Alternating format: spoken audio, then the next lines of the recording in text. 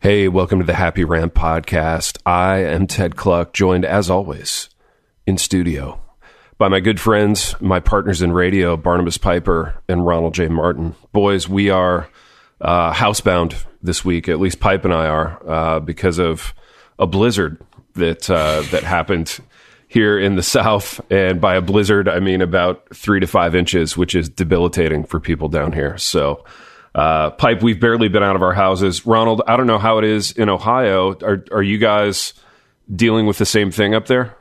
Yeah, we got the big, we definitely got the big storm night before last. About, I don't know, 6 or 7 inches, but okay. It kind of stopped, and all the roads get cleared pretty quick here, so everybody's pretty functional. Oh yeah, man. Upper Midwest, you guys are on it. Yeah, Ted, do you remember what it's like to live in a place where snow plows and salt trucks are, available? Dude, I do. We have like one salt truck in all of Jackson, Tennessee, I think, and it gets worked around the clock. But yeah, that was something. But I'll say this, Pipe, I'm so glad to not live in that kind of climate anymore, because it was slowly killing my soul, I think. So I think the basic premise is whatever climate you live in, you gripe about it and find the benefits in the one you don't live in. Unless you're in Southern California, in which case you have nothing to complain about. But except the government's intrusion on your life. But yeah, and mudslides and wildfires and that's true. Generally being on the brink of death. Yeah, for sure. But for sure. Yeah, I gripe about the lack of snow trucks, and then I realize I gripe about it once every 3 years because that's about how often it snows here. So probably not worth complaining. There you go. Exactly. There you go, boys. Folks, this has been bringing some reason to the program. 3 old men chatting about the weather. Until next time. Yeah. No. Far be it from us, boys, to end it so quickly. Piper, you have business to conduct because we have sponsors to promote. Let's do that now. Yes, our first sponsor is the Mir Agency. They are a website development company who actually they've done my website, which is also the Happy Rant website. But much more prominently, they have also done websites for the Gettys. That would be the music Gettys, not like Gettys and Rothschilds. For Tim Challies, for kind of everything Jared C. has his hands in. So Midwestern, Spurgeon, For the Church. They're the technical wizards behind all of that. They did wonder when they would be able to help Ronnie with Substance Church's website. That was a specific question they asked Ronnie, so a thing to consider.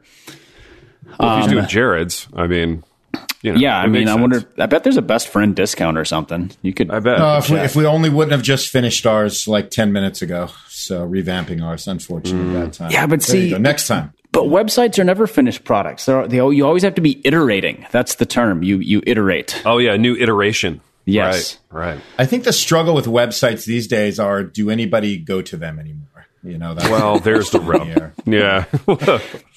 Do they matter anymore? Well, it's debatable, baby. They matter if they look terrible.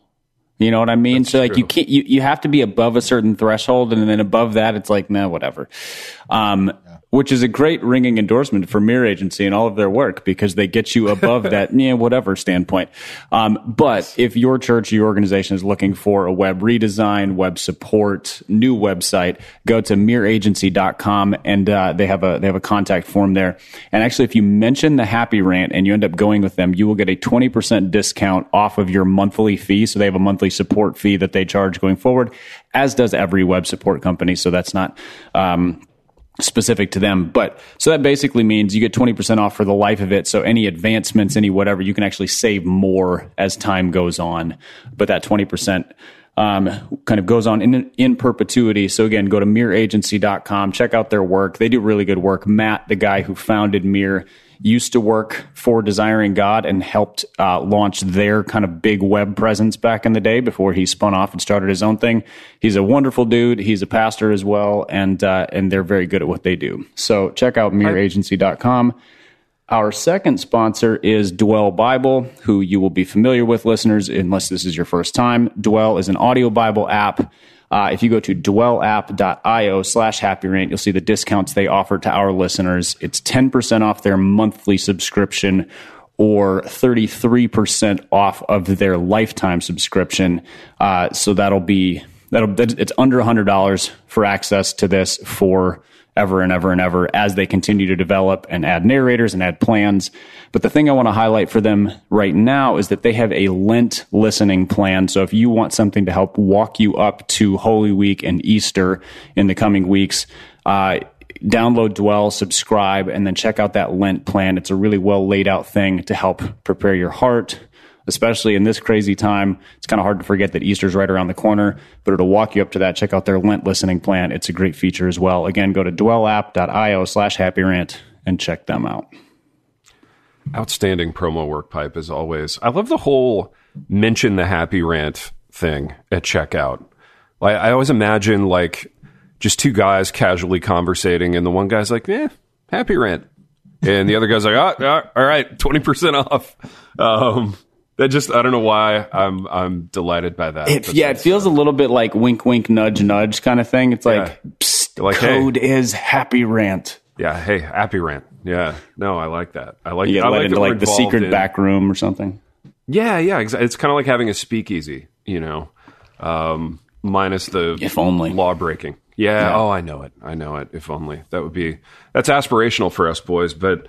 Before we can get there, we have to do the thing that really puts food on the table for us, and that is this podcast in the way that we typically do it, in as much as we talk about 1 to 3 things for about 35 minutes. So, boys, today I thought it would be fun to talk about like weird theologies or weird theological things, weird things that our churches did that we kind of grew up with as kids that are no longer like in play for our churches. This is a great topic. Baby, I think this was your idea. So go ahead and kick us off. What are some of these things?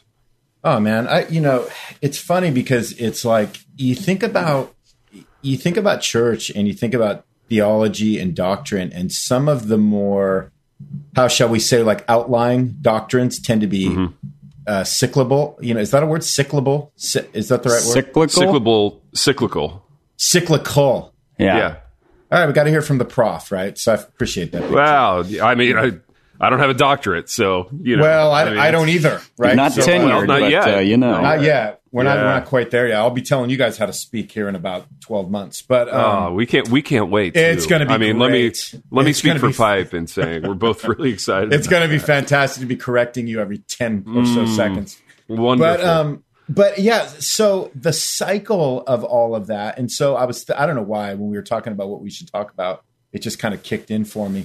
But I was thinking about, some of the spooky kind of eschatology stuff that I grew up with, that it almost seems unbelievable that I would be part of a church that would even be discussing those things. Right. And I know there's still many churches that do. I just haven't been in tribes that sort of like, just get all serious about, end times and having that particular perspective on it. But it was funny to grow up in a place where that was, that literally framed everything that was said. So it doesn't matter what book of the Bible you were in. It doesn't matter what passage you were preaching. Somehow it got to mark of the beast, getting your head chopped off. That's incredible. Like helicopters coming down from the sky that are like, like in the form of a beast. And, just of course. things like that. Yeah, didn't they have like scorpion tails on them too? It was like helicopters with scorpion tails.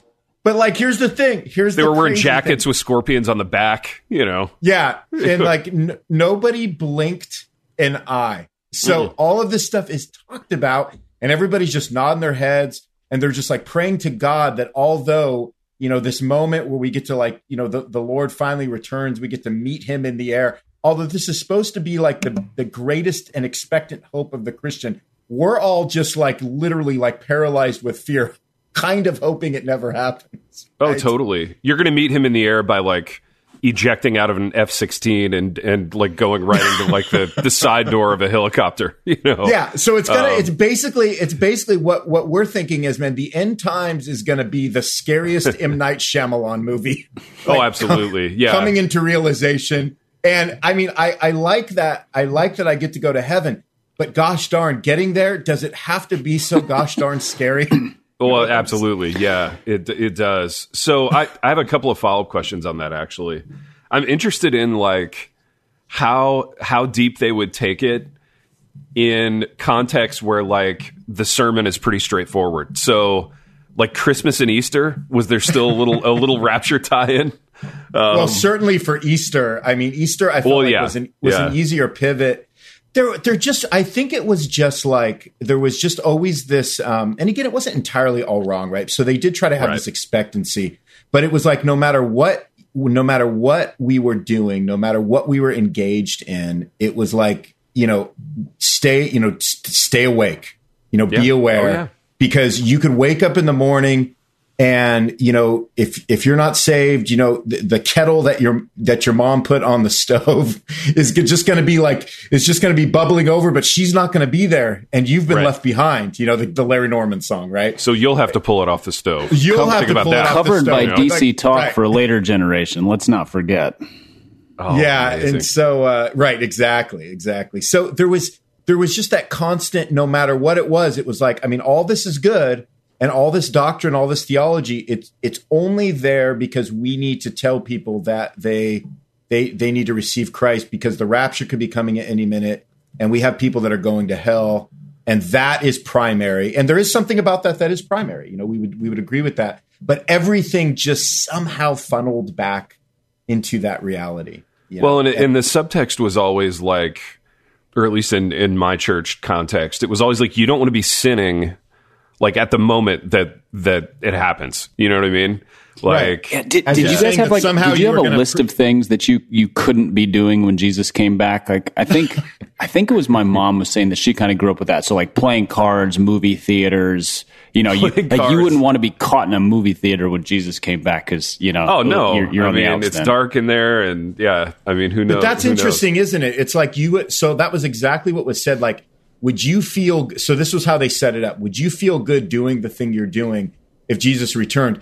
But what was never said was, well, maybe, but like, what are you saying is going to happen if I'm doing the thing I don't feel good about and he returns? There was just sort of this like understood thing that like, well, he may not rapture you. He's not going to pick you for the team. He doesn't like the thing you're doing. Yeah. Well, yeah, totally. If you happen to be like halfway through a hand of solitaire when Jesus comes back, like you're probably going to hell. Tough deal. But like, was Monopoly okay? Like, help me understand that's the which thing. games are it's like unclear. It's unclear. Yeah, could old ladies play bridge? Is that acceptable? Or are they all being left behind? They could play bridge, but only if they weren't gossiping while playing bridge. Oh, okay. So no, I thought gossip was one of the acceptable sins. That's what I gathered from church growing up. Is. That was a safe one. Cards were condemned. Yeah. But I think what strikes me, and this is what I'd like to hear you guys speak into, is like we can talk about sort of the ha-ha part of it, which is, there's some absurdities with it, right? But I'm sort of taken in by the general tone of spookiness that was perfectly acceptable about it. Like, it was okay for it to kind of like to come off like some B-level horror movie. And like somehow that was okay. Are you just thinking like of the B-level a Thief in horror the movie Night that they made about it? That had something to do with it, right? Like Thief in the Night. Exactly. Exactly.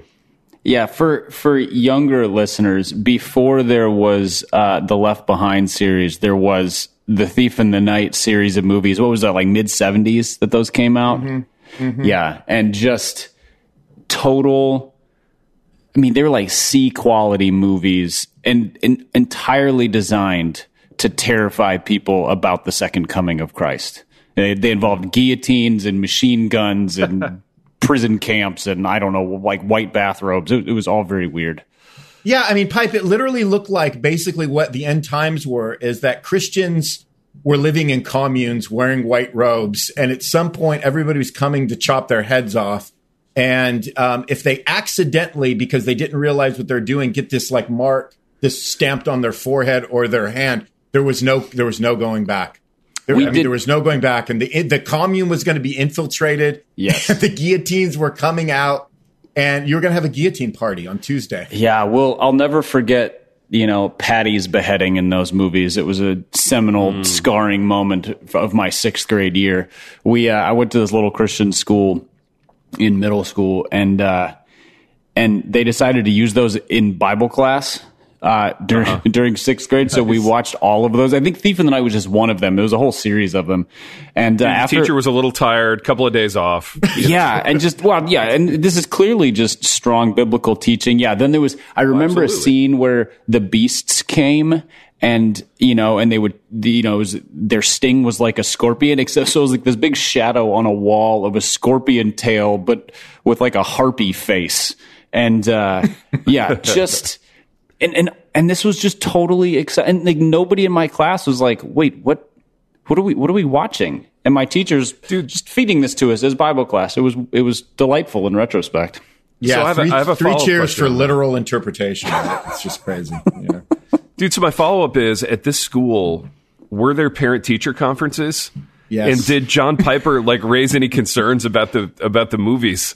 Was he like, hey, so Thief in the Night, can we talk about it? I don't know that my dad ever went to a parent-teacher conference, and that's not to say he was a delinquent dad, because I don't remember my mom going to very many of them either. Sure. My parents had the kind of relationship where they talked to teachers if I got far enough out of line. But it wasn't a conference. Yeah. It was like, send this note home to your parents. They're going to sign it. You're going to get a beating, and all will be well. That's kind of how it was back then. Yeah. It's no, but the year after that, so that was 6th grade. The year after that, our Bible teacher decided we needed to create a visual representation of the end times. So what was it? The assignment was we had to do a timeline of the end times, starting with the rapture, the 7 years tribulation, the second coming, the 1,000 years, the great white throne judgment. The fact that I remember all of these is a little scarring. That means the education worked, Pipe. Yeah, it was really good. I don't remember our teacher's name, but he had a fantastic mustache. Of course. And then a separate unit, we had to create a poster of the New Jerusalem. Because the Bible gives this description where it's like the city was X miles tall and X miles wide, and there was 3 gates on each side named after each of the apostles and whatever. Maybe it was tribes of Israel. I got that one wrong. And so we had to draw all this. So not only is it an end times visual representation, but it's like it requires genuine art skills to draw a 3D rendering of an imaginary city. Yeah, it was not. Dude, it would have been hilarious to just draw a picture of Grand Rapids.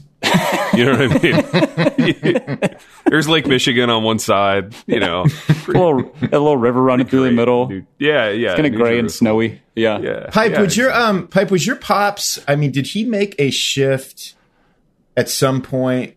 He had to have been dispensational at some point. Am I correct in that or no? He grew up Southern Baptist, and I think that means you're default. I think it means you're default Arminian and default dispensational. You have to be. My dad has never spoken at length about eschatology with me, other than to say, that there's no evidence of that in Scripture about certain things. He just, it's not that he doesn't pay attention to it. It's just he has never. It's never been a big thing. Never put it front and center. And I do remember when I was in college, I had a professor who was very dispensational, and we had to do an expository paper on an Old Testament text. He was my OT survey prof, and I picked it was out of one of the minor prophets, and it was one of the passages about and there shall be fruit on the vine, and et cetera, the people shall return, and I equated it to the promise of the coming kingdom of Christ, and he gave me a C- because that's not how a dispensational interpretation of that would be. And I was griping to my dad about this, and he quietly on the phone goes, "I don't understand how anybody can be a dispensationalist and call themselves a scholar." Wow. and I've just held fast to those words for the last 20 years. It's they've given me great comfort. So him and Johnny Mack, they would have had a little had a little disagreement on some things there. I like that. Yeah, they've had some disagreements on a few things over the years. Just general appreciation for each other's biblical rigor, but yeah, the not totally seeing eye to eye. Yeah, I think T, I would love to hear your take on this, because this was just so my parents were saved into that tradition, Calvary Chapel, mid 70s. So for them, hearing about these things, that was all they knew that there was. There literally wasn't another end times position. That's just what the Bible clearly taught, right? Kind of a thing. And so, but it's funny that in that tradition, and if you were in Calvary Chapels like I was, so for people that know that there are other end times positions, they think those other positions are heretical. They don't think that they're valid. They would even go so far as to, not everybody, so I don't want to go too far with this, but you would think that maybe there's a chance that somebody with a different end times position might not even, be genuinely saved, right? That's how seriously it's taken and kept. Big. Right? Yeah. Big. Yeah. So I think with when our parents were kids and so my parents both became believers in high school, because of a youth group thing, essentially. I think that was kind of the only perspective. So I've seen my parents kind of travel this road of, I would say they were light dispensationalists, and now,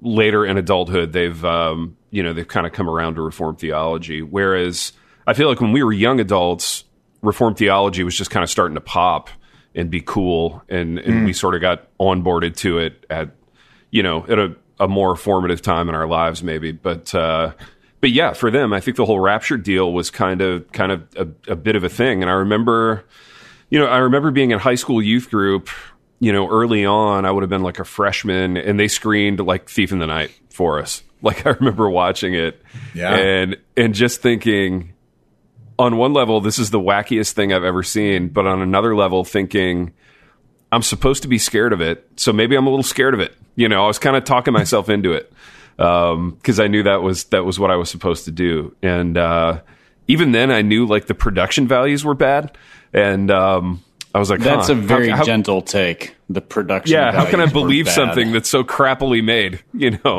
But it's funny, Piper, back to your reflection on that assignment in Christian school, where with all the drawing and the timeline, that must have been apex mountain for a certain kind of weirdo kid that was always drawing the Metallica album covers in his notebook. He must have just loved that assignment. You know what I mean? You get to draw three-headed demons and just kind of go have some fun with it. Yeah, he was the same kid who, when we had to do a visual rendering of the tabernacle, took great pains on the altar and the sacrifices. He's like, look, there's 4 goats and 3 bulls and a turtle dove. Dead. Oh, absolutely. Yeah, dead. All dead. 100% dead. No, that's amazing. I would have loved to have been around for the pitch meeting of that movie. You know what I mean? So here's what I'm thinking, guys. Stay with me. A little coffee pot. We're going to have a guillotine, some people in white robes, and the guys around the table being like, yeah, 100%. I'm in. I'm investing. How can we invest the $4,000 it's going to take to make? Yeah, dude, let me make some calls. Let me see if I can get the $4,000 together, and we'll make this thing a reality. Amazing that whole motif had the legs that it had. You know what I mean? And that nobody was crying BS sooner, Well, not in those circles. So here's what's funny, man. It's what's crazy is that every once in a while I get wind of, or you'll be in a context where you'll realize, no, those circles are very much there and in some ways intact. Yeah. And so it's just that I'm not in it anymore. So it's hard for me to fathom. I remember my pastor, this was couple decades ago, the guy that kind of introduced me to Reformed theology, this guy, right? Mm-hmm. And I remember at one point, and I had come out of a Calvary Chapel, and he said, man, he goes, do people still believe all that stuff? And I said, you're joking, right? I said, let me just tell you about the churches I came out of, they fully embrace that and believe it. And this would have been when, Left Behind was still a thing and all that, the books are being written and all that stuff. But it's like he was so out of it that it was hard for him to even fathom that anybody was still, kind of buying into that particular, doctrinal perspective, So it's just funny. I looked up A Thief in the Night just so we can get a few key facts on this. Released in 1972. Any guesses on the production budget for this film? Speaking of great production values. Ronald, give your best guess, and then I'll throw one out there. Okay, so 1972. I don't know. I'm going to be a little generous. I'm going to say $25,000. I was higher than that. I was going to. Oh, higher than that. Yeah. Dude, I'm going to say no higher than 50. It was 68,000. Okay. Wow, you got close to. That's interesting. But in its first decade of release, it brought in $4.2 million. So that's a pretty good ROI, as they say. Yeah, that's a smash hit. Directed and produced by Donald Thompson. Oh, Donnie. It had Donald Thompson's fingerprints all over it. It literally had. If you're familiar with his work, man. Yeah. Don is a legend. He's a legend. You know that. Yeah. So in Rapture movie circles, and just a wonderful guy too, a lovely person. Oh, Don's a. If you've ever worked with Donald, I remember I worked with Don on the post-apocalyptic movie from the late '80s. We've all worked with Don. Just a stand-up guy. Don. Here's the elephant in the room, boys. Is the fact that we're making $250 having ha-has at the expense of these pieces of media that have literally been dumping buckets of millions onto the people that made them. That's what I struggle with. So, the fact that Thief in the Night was a terrible movie that they made for $68,000, that to this day is probably an annuity for those people. And here we are flogging away on the radio, living on a prayer over here. We haven't even hit the 3 million mark yet on the rant. So I mean, we got tough. A little. Yeah, we got a few percentage points to get up. It's a slow burn. It's a slow burn. The happy rant, but yeah, why do you think? And I don't know. We could drive ourselves crazy asking this question and trying to answer it, but I want to hear you guys briefly on it, and then I want to throw out another wacky teaching from our childhoods. But why do you think that stuff did so well? Because the movie was trash. Those books are trash quantifiably, but yet they resonated with so many people, especially the books. There were probably 15 books in that series. And, you got 25 pages into the first one and you're like, this is utterly ridiculous and bad writing. But yet, how did they do so well? These are the kinds of things that keep me up at night. I can't get there. I think at some point it becomes like a vicious circle that sort of feeds itself. But there's something about, and we talked about this at length, when something is labeled Christian, so Christian entertainment of any kind, it gets a free pass on quality. Historically, especially in the 70s, 80s, and 90s. I feel like in the last 10 to 15 years that started to shift a little bit, at least in certain spheres, certain circles. Yeah. But and then the other thing is so that there's that aspect of it, but then there's also the everybody every parent and every youth minister and every kids minister is just looking for stuff that they can safely throw at kids. Here, read this. Here, watch this. I remember when I was in high school youth group, anytime they wanted to do, we were going to do a lock-in or a movie night or whatever, there was always a debate about what movies we could watch. It could never be anything rated above PG, and even the PG movies, they couldn't say certain words. An actress couldn't be wearing anything that was too, revealing, etc. Right. And so we ended up just watching The Princess Bride and What About Bob on repeat. Dude, solid. Both great movies, by the way, but just they are, just not when they're the only movies. And What About Bob, ahead of its time on the whole mental health thing too. Yeah, and really smartly done. Probably more so than I would have appreciated at 15. For sure. But if you just say, "Oh, this is a Christian movie," oh, cool, we can just throw this at you. So. Who are the brothers who have done all of the Christian movies in the last 15 years? Why am I forgetting their names? Safdie brothers. I'm just kidding. Those are different kinds of movies. No, it'll come to me. know. They did like Courageous and all of those movies. The Miser brothers. Yeah, whatever. Snow and Heat Miser. Yeah. I think they're out of Georgia somewhere. But like those movies, again, not good movies, but they're Christian and they're positive and they're encouraging. And so like, whatever, we'll just throw them at the kids. So I think that's a piece of it is like and then once something catches fire inside the very dry tinder box of the Christian echo chamber, it just spreads. No, you make a great point, Pipe. And I think it's the fact that literally when we were growing up, it just came down to hours to fill. You know what I mean? Like youth group goes 2 hours. We have it every weekend. Like, those hours have got to get filled up with something. So if you can, and you can't expect a youth pastor to like teach the Bible every week. Oh no, gosh, no. That's not happening. Speaking of that reminds me of another wacky teaching that even in my like pubescent 14-year-old mind, it didn't quite make sense to me, which was, and again, this isn't to shade the church that I grew up in or the youth pastor, if he's even listening, but their teaching on lust was as follows. The first look is free, but the second one will cost you. Oh, I remember that one. And I was just like, even at 14, I was kind of like, huh. So I can have one look. Yeah, I can have one look. Can it go a long time? Like, what if I only have one look? If I don't break eye contact. What if I only have one look, but it lasts like a day and a half? I was like, huh, that seems really strange. There's no mention of like fighting that with faith or like, looking to Christ to satisfy you or whatever. It was very, very interesting teaching on lust. But. It's so funny that it's so funny that in your, whatever it was, T, like your 13, 14-year-old mind, there was something you were breaking down theologically that wasn't making any sense. Dude, yeah. And I didn't even know I was breaking it down theologically. Of course, yeah. Yeah. And I was just like, this seems lazy to me somehow. But also, you weren't going to complain too loud because first look free, right? So hey, the first looks free. That's something, You know what? At 17, you're going to take what you can get.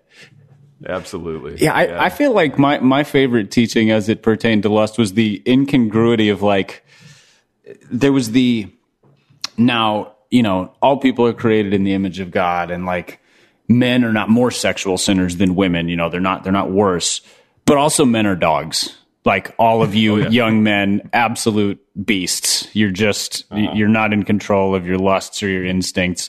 But also, all people created in the image of God, equal as sinners, but men, you're just pigs. And, just every again, we're back to speciesism like we talked about a couple weeks ago. It's very insulting to the animals to compare them to young men. That sent some red flags up for me. Yeah, for sure. I missed the speciesism. I was always confused by how we could be equal as sinners to all of the young ladies, but we were dogs, and apparently they were inherently virtuous. I never could get my head all the way around that one. The people that thought that didn't go to my high school. I'll tell you that. What, that the women were virtuous? Yeah, exactly. Yeah, just remember, boys, because I was told this, I think 209 times. Men give love for sex, but women give sex for love. Oh, yeah. There you go. That was literally a mantra, like for me growing up, like just sound teaching, just solid as the day is long. Just remember that, men. Remember that. Yeah. How that wasn't in Proverbs. I don't know. Didn't make the cut, but nevertheless, at any point in your upbringing, like say prior to 25, did you get any actual helpful teaching on gender, sexuality, lust, or was it all just tropes? Absolutely not. No, 100% no. 100%. Yeah, it was all trash. Yeah, for sure. What a disaster. It was all completely unhelpful. It wasn't even mildly sexist. It was completely sexist. It wasn't able to make any, it brought in no theology. It brought in no helpful theology on gender and all of these important principles and truths that we are pretty clear in Scripture, but we're slightly ignored because, again, man, the church is just, especially for teenagers, if your youth group was like my youth group, I mean, the emphasis was just, hey, man, keep your hands to yourself, and do everything you can to fight like the mind games that the culture is playing, with your mind and heart. That's kind of like steering you into the bedroom to do things with your girlfriend that you're not supposed to do. But there was no sense of like what you just said, T. There was no sense of like Christ and grace and mercy and how it is that how our hearts are supposed to be being conditioned through all of this. None of that was talked about. It was just, hey, you probably had a bad week, and if you have too many bad weeks, here's what's really going on. You know what I mean? At the end of the day. And it was just massively unhelpful. And you didn't see a lot of fruit or growth in either yourself or your peers through any of this stuff, right? Just a big swing and a miss for about 3 decades. But you know what? It was the 80s. They were trying to build like gymnasiums and auditoriums and stuff in the church. And we had to have those gyms. We needed that. They were busy with blueprints. They were doing the thing where they like put the coffee mug on like one edge of the blueprint and then roll it out. And they're like, yeah, here's where the food court's going to go and the gym, and but it's going to be amazing. It really did. But once the coffee shop went in the church, which was a great step because that allowed for a meeting place for the fruitless accountability groups where all of the men would show up and announce that they are still a dog who is still lusting and looking at porn. Let's do it again next week. And just keep meeting in that same coffee shop. Piper, I have a new accountability group on speciesism where we just get together and we talk about all the ways you've shamed animals. I want to invite you to it because I feel like you're still struggling with this. Yeah, I feel like Pipe has been struggling with that for a long time. Man, I don't even think I'm at the point of struggle. Okay. Like I'm just having my eyes opened to the amount of damage I've done to poor little animals elsewhere. Pipe, I want you to know that being a speciesist is at some level it's every man's battle. Okay, so you're not unique in that, and the group is going to be a nice, warm, kind of place to just bring some of that into the light for you. So I want you to receive this as an intervention right now. Yeah, that's it. I mean, Ron and I have been planning this for a long time, actually. So here we are. Yeah. I receive that. I'm sure I have many miles to go before I'm fully matured in this area. However, I could use some positive direction. So if I'm not to use speciesist terms for men's sexual proclivities, for example, what's a good alternative? I have one for you. Okay. I have one. And here's the answer to the problem of speciesism for you. Mm-hmm. And it's actually going to bring us back to kind of the original topic of what we were talking about on the show today. And I think the cure, and this was the cure for every problem that I had in 1980s Christian youth culture, and it's this, Pipe, and I suggest it for you. Stop listening to secular music. I think if you can just...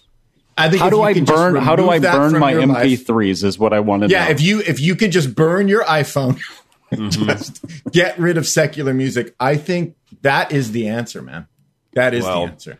That's just a good word. And what about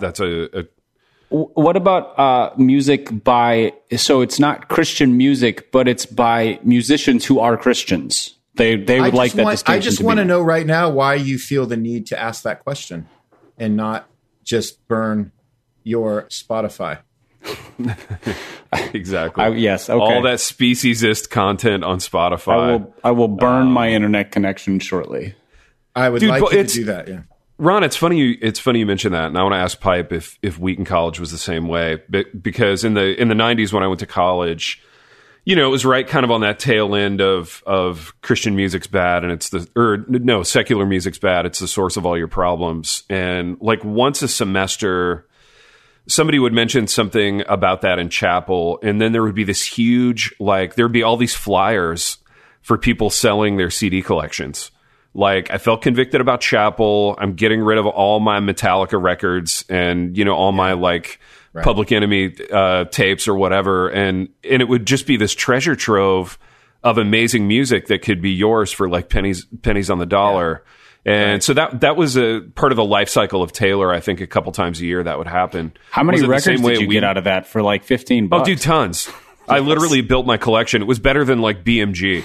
It was better than that thing where you send in a penny and they ship you like 15 CDs. Well, T, you know what's crazy about that was like, that was, I mean, totally same experience, but our thing was taken to the point to where it was like, it was more like a burning of the music because you don't want to sell it to somebody else. You don't want anybody else. Right. Yeah. And see the Taylor kids were such lovers of money that I think they couldn't like, stomach the thought of, that investment just going south. So they had to get something out of it. But so did this happen? So you got this dude that has like $2,000 worth of like all of his records he's not supposed to listen to. He burns it all. And then like a month later, he's dropped like another $1,200 just to rebuy half the stuff that he had. Totally. Yeah, totally. The conviction wore off. And the conviction wore off, right? And he was back at Musicland, getting restocked with all those records. Musicland and Sam Goody, I mean, that was the happiest. Incredible. Christianity's the happiest thing that ever happened to their business. Well, absolutely, yeah, because you have people rebuying the same records every like year and a half. It was unbelievable. Gee, Sammy, you've bought that Metallica Black album, I think 7 times now. Do you just like that record, or oh no, I just keep burning it and then rebuying it? Oh, really? Why? Well, he keeps rededicating his life to Christ at summer camp, burning his albums, and that's my religion. By October, he needs it again. Dude, I just hung my hat on the fact that like Metallica had a song about Passover one time, and that was my like free pass into liking Metallica without any bearing. Guys, I have an appetite for destruction. I burn my CDs. Yeah, literally. Yeah, right. Yeah. Oh my gosh. I have to say I never felt any pressure or conviction to get rid of my secular music at any point. I think you were you came a little after that. Pipe. Yeah. I think you're young enough to where that had. I don't think it was quite as much of a thing. Yeah, no, like Keith Green's influence had worn off a bit. For sure on some of that stuff, and like my parents just weren't into music, and so they never were swayed that way where they felt very strongly we should be listening to one thing and not another. And I managed to avoid that. This, man. Was it like, okay, so that's curious to me because I think we're getting into denominational like emphasis. Oh, I'm sure. Like that was talked about literally. It was almost like eschatology, man. It was talked about constantly at the churches I grew up in. So I'm just wondering because you were like, Minnesota Southern Baptist, was it just not part of the discussion? They were just talking about other stuff? Yeah, well, and also unique to our church, like so I grew up Baptist General Conference, which is just, it's like kind of center cut Baptist. There's a huge array of theological convictions within the denomination. And like our church was just, we leaned very Reformed, obviously, with my dad as the pastor.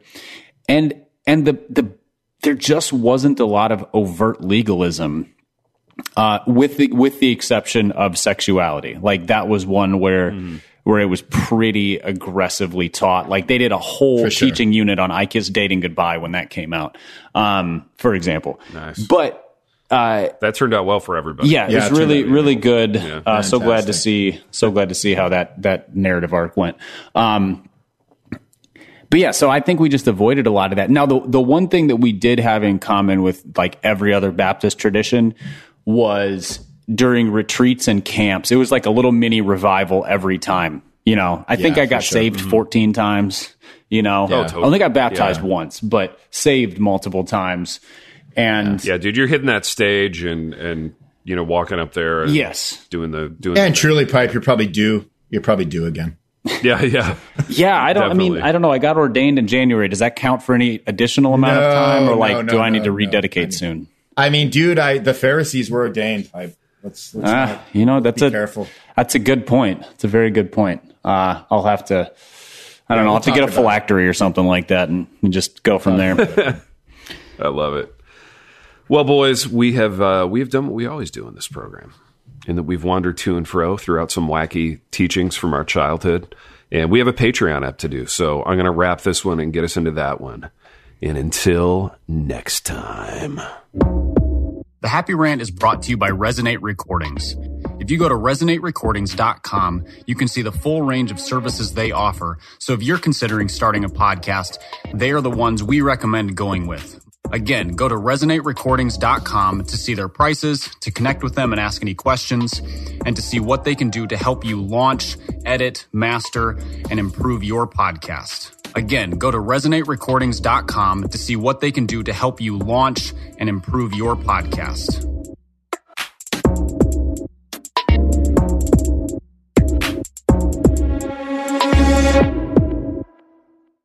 In a recent survey, parents reported that 52% of homeschooled children need learning accommodations. These parents need practical advice, encouragement, and hope to fuel their homeschooling efforts.